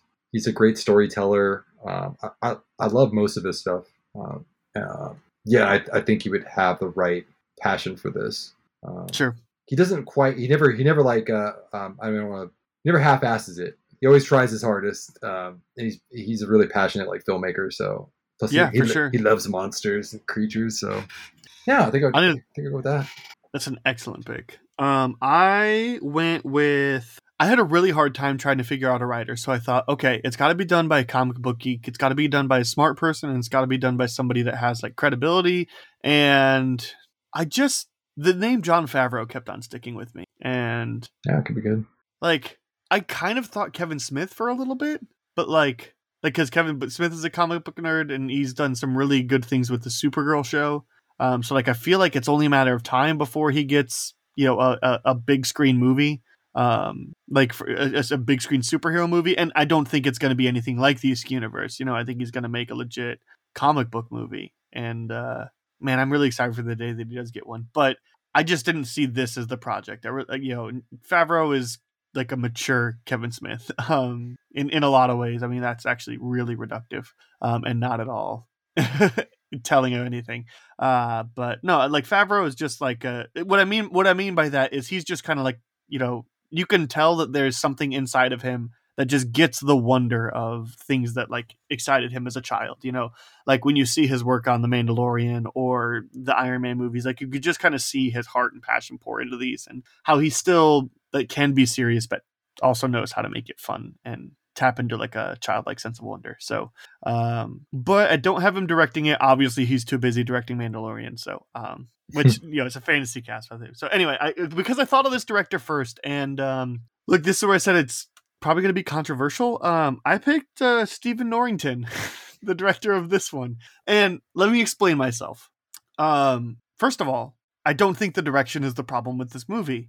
As we mentioned, there's like really, like there's some bad cuts, but that's, mostly on editors, and people have gotten better at that stuff, right? So it wouldn't be as bad there. And I don't blame the lighting on him. I blame it on the cinematographer and the DP, and the rest of the crew. Like, I get he kind of has authority on that, but also like he had to work with this really bad script. Like, and Sean Connery, who according to him, he turned down roles in Matrix and Lord of the Rings because he just didn't get the script, and then he got this one and he just didn't get it, so he signed on. So it's like you could tell he like wasn't interested in this. So it's like looking for a paycheck. Well, looking for a paycheck, looking to try something for people to, I mean, if he would have been Gandalf, I mean, first of all, Ian McKellen's great, and that would have been a shame not to have him, but Connery would have also been great. Yeah, I think it would have worked out too. Yeah, it would have absolutely worked out. So it's like, it's just one of those. He wanted a big role, and then got to set and realized, oh, this is just no hell. So like, look, for all the faults this original movie has, I don't blame it on Norrington. He had a bad script, he had a bunch of studio pressure and a bunch of studio changes. I feel like this is one of those situations where he just got frustrated halfway through making the movie, or maybe even right at the start of making the movie. And he's like, fine, you know what? Like, I'm just going to get this over with. And he hasn't directed another film since. Like, so I'm more willing to put the blame on a bad script and studio pressure and a cast where you don't have a lot of like notables, and your main person doesn't care that he's there. The person that takes up all your salary. But like, we looked just a couple years before that, and we talked about Blade recently, and Blade is awesome. Yeah, he directed the hell out of that movie. He is certainly capable of making a good movie and a good action movie and a good comic book movie. So, and because the fact that he signed on to this project mean that probably actually meant something to him at some point. So, gonna bring back Stephen Norrington, and we're gonna get the studios out of his way, and we're gonna give him a great script and a cast that actually is interested in being there. Yeah, because I think you're absolutely right. Like, this really felt like this is definitely like one of the most obvious cases of like film by committee type of deal. Like, they're just like, we need this, and it's got to be PG-13. You know what I mean? Make sure you put "Call Me Ishmael" in the script. I don't even remember that line. Maybe it's just as they're boarding Nemo's ship, he's like, "This is my first mate. Call me Ishmael," and that's it. So yeah, and then you're supposed to feel. I mean, who cares about spoiling this movie? When he dies, you're supposed to feel something, and I'm like, I don't know Ishmael. I don't know him like that. Why do I care about him? Yeah, I don't care at all. Like, you're not making me care about any of these characters. I feel like even when Quartermain's quote unquote bites the bullet, it's like I don't really care. Sure. You watch something like the Endgame, and you see like Tony Stark die, and you're crying like they took you on a journey and you're crying. That you're not getting that type of response out of me with your lackluster film. Like, sorry. Look, there's also lots of other things that I'm not having in this movie. Like that double cross was the worst double cross I've ever seen. So like, it's really bad. It's so predictable. So it's like, look, I'm not having the double cross in this movie. And yeah, that if Sean Connery is going to die, we're going to make it mean something. And I kind of like the idea of, what if you kill him in the first movie and resurrect him at the end of the second movie? What if you put that stinger at the front at the end of the second, to where it's like the League moves on, but like because of something that happens in the second movie, then you can resurrect her. Like the Justice League. Yeah, you bring back kinda, Superman. Yeah. Well, but I'm saying more, because they kill Superman at the end of Batman versus Superman. I'm saying, like, they still tease Superman coming back at the end, like of Batman versus Superman. I'm saying, there's kind of some weird parallels between these films too. If you between like some BVS stuff and like, I don't know, this almost feels kind of Snydery. Sorry to cut you off, but like, I started noticing like it does have like those Snyderisms before Snyder was a thing. Sure. Yeah. So I I was also looking up Stephen Norrington's filmography to see if he had other things, and he has a movie called Death Machine in 1994 as a 5.6 on IMDb, and a 2001 movie called The Last Minute. But like, again, like, he's got the talent is there in Blade, like, that we can see. So it's not. I'm either way. If we're gonna kill off Quartermain in the beginning, we're gonna make it actually mean something, and let us live in the fact that Quartermain is actually dead for more than 10 seconds. So anyway, just. all this, I still pick Stephen Norrington because you got to think that it's clear that this movie being a mess was not his fault. He just made the best of a bad situation. Honestly, like, you look at films this era, like that 2003 Daredevil movie, which I'm sure we'll talk about at some point, and you look at Elektra, and it's like, especially that Daredevil movie, like when you compare the theatrical cut versus the director's cut, it's so clear that the director was the right guy for the role, and there was just studio interference that made it all, terrible. So it's like, you gotta think Norrington signed on, ready to make a good film, and Fox or whoever made this just got in the way. I think it would take a lot of convincing, but again, this is a fantasy cast, so we'll convince him to come out of retirement to redeem himself with a good script and studio support. So, all right, that'll do it for our fantasy casts. Just leaves us with a spinoff. What is that one thing in any area of pop culture that you want to tell everybody to check out or to stay away from? Yeah, I actually didn't really have anything for this week. I'm trying to think of things that like I've been watching a lot of the same stuff. But we were talking about The Last of Us. If you're not watching The Last of Us, like, I don't know, what are you doing? Go watch The Last of Us. Like, just put it on. Just watch it. You will not be disappointed. Even if you're not a fan of the game, you will still enjoy this. Sure. So yeah, I'll just say The Last of Us. And then I obviously playing some video games. I recently finished Spider-Man: Edge of Time and Marvel Ultimate Alliance 2. I really liked them both. The thing that I actually want to talk about is an avoid. I played the prequel games to Watchmen. So Watchmen: The End Is Nigh, Part 1 and Part 2. And man, it's so fun because I was messaging with you, Joe, about the Captain America game that was actually pretty good, and about how like a lot of the reviews call it like Arkham Light, and it feels like a lot of like games, superhero games specifically, kind of trajected that way. I even saw that Spider-Man: Edge of Time was called Arkham Light, and like this was also classified that, and it's like you can tell that like the voice acting in this game is terrible, and like it's a really quick game to beat. And it's just a cash grab, and it had next to no budget put for it, and it doesn't like it has a story that I don't care about. It's fine. It's really just meant for you to be able to play as these characters. They thought that would be fun. It doesn't have anything to do with the main story. It's just, hey, what if you got to play as Rorschach and Night Owl for a hot second? It's like, sure, but it's like there's no sprint buttons, and literally both games are just go to the next room, beat up 3 or 4 guys, go to the next room, beat up 3 or 4 guys, and like the motions are clunky, and it's just, look, thank God this whole experience was only about like 5 hours to beat, and it was just one of those that like I started it, and so I was just like, I don't know, maybe it gets good, and it just doesn't. And I'm kind of a completionist, so I had already, if I invest more than like an hour or 2 in a video game, I'm just gonna beat it, especially when it's only 5. So, but it's just, I remember it being a really lackluster game when I played it. I don't think I even finished it, and that's weird for me because I too was like a completionist and like achievement hunter person. I was like, I just don't care. I think I'll put this down.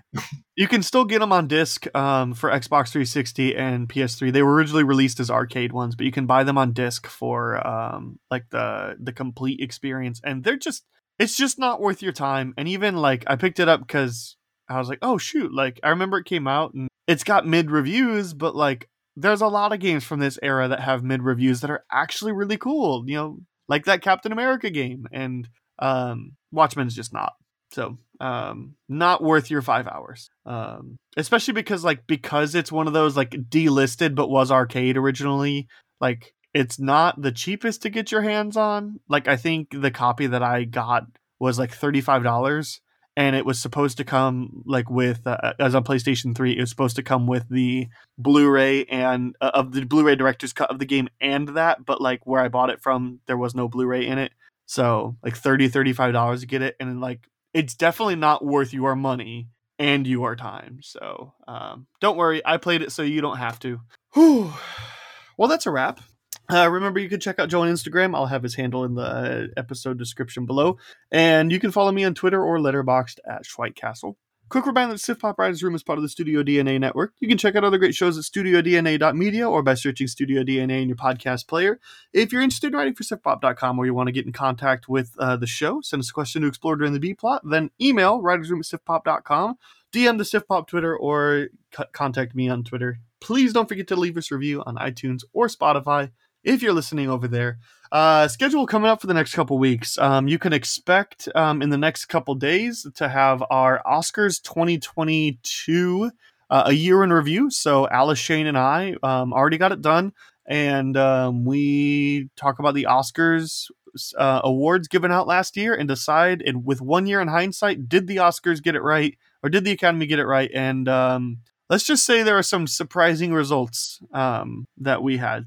So I'm excited for you guys to hear our conversation about that. Next week, Sam, Jason, and I will be talking about Kubo and the Two Strings, as well as Shin Godzilla. Because it is Oscars weekend and there's lots of things going around, my hope is still to have that episode up on Wednesday as normal. But if it doesn't come out until Thursday or Friday, I guess don't be surprised. Like I said, I'll do my best. But I need to find time to watch those two movies and to get around to finding a recording time with them, as well as traveling to and from Springfield, Missouri to hang out at the Oscars. So, so hopefully I can get that out by Wednesday, but whatever. Either way, it'll be the next episode that drops in your podcast feed after the Oscars review. In 2 weeks, Robert Luke will join me to talk about The Color Purple for our GOATs episodes. And next month, Joe and I will be talking about Ghost in the Shell. We'll be talking about the original anime as well as the Scarlett Johansson live action version. I'm really excited for that because this is super respected anime, and I'm stoked for about half of it, but yeah. So we'll be talking about both those next month, and so there's your brief overview. Thanks, Joe, for hanging out. Really appreciate your time. Yeah, no worries. As always, always a pleasure. Always fun. Cool.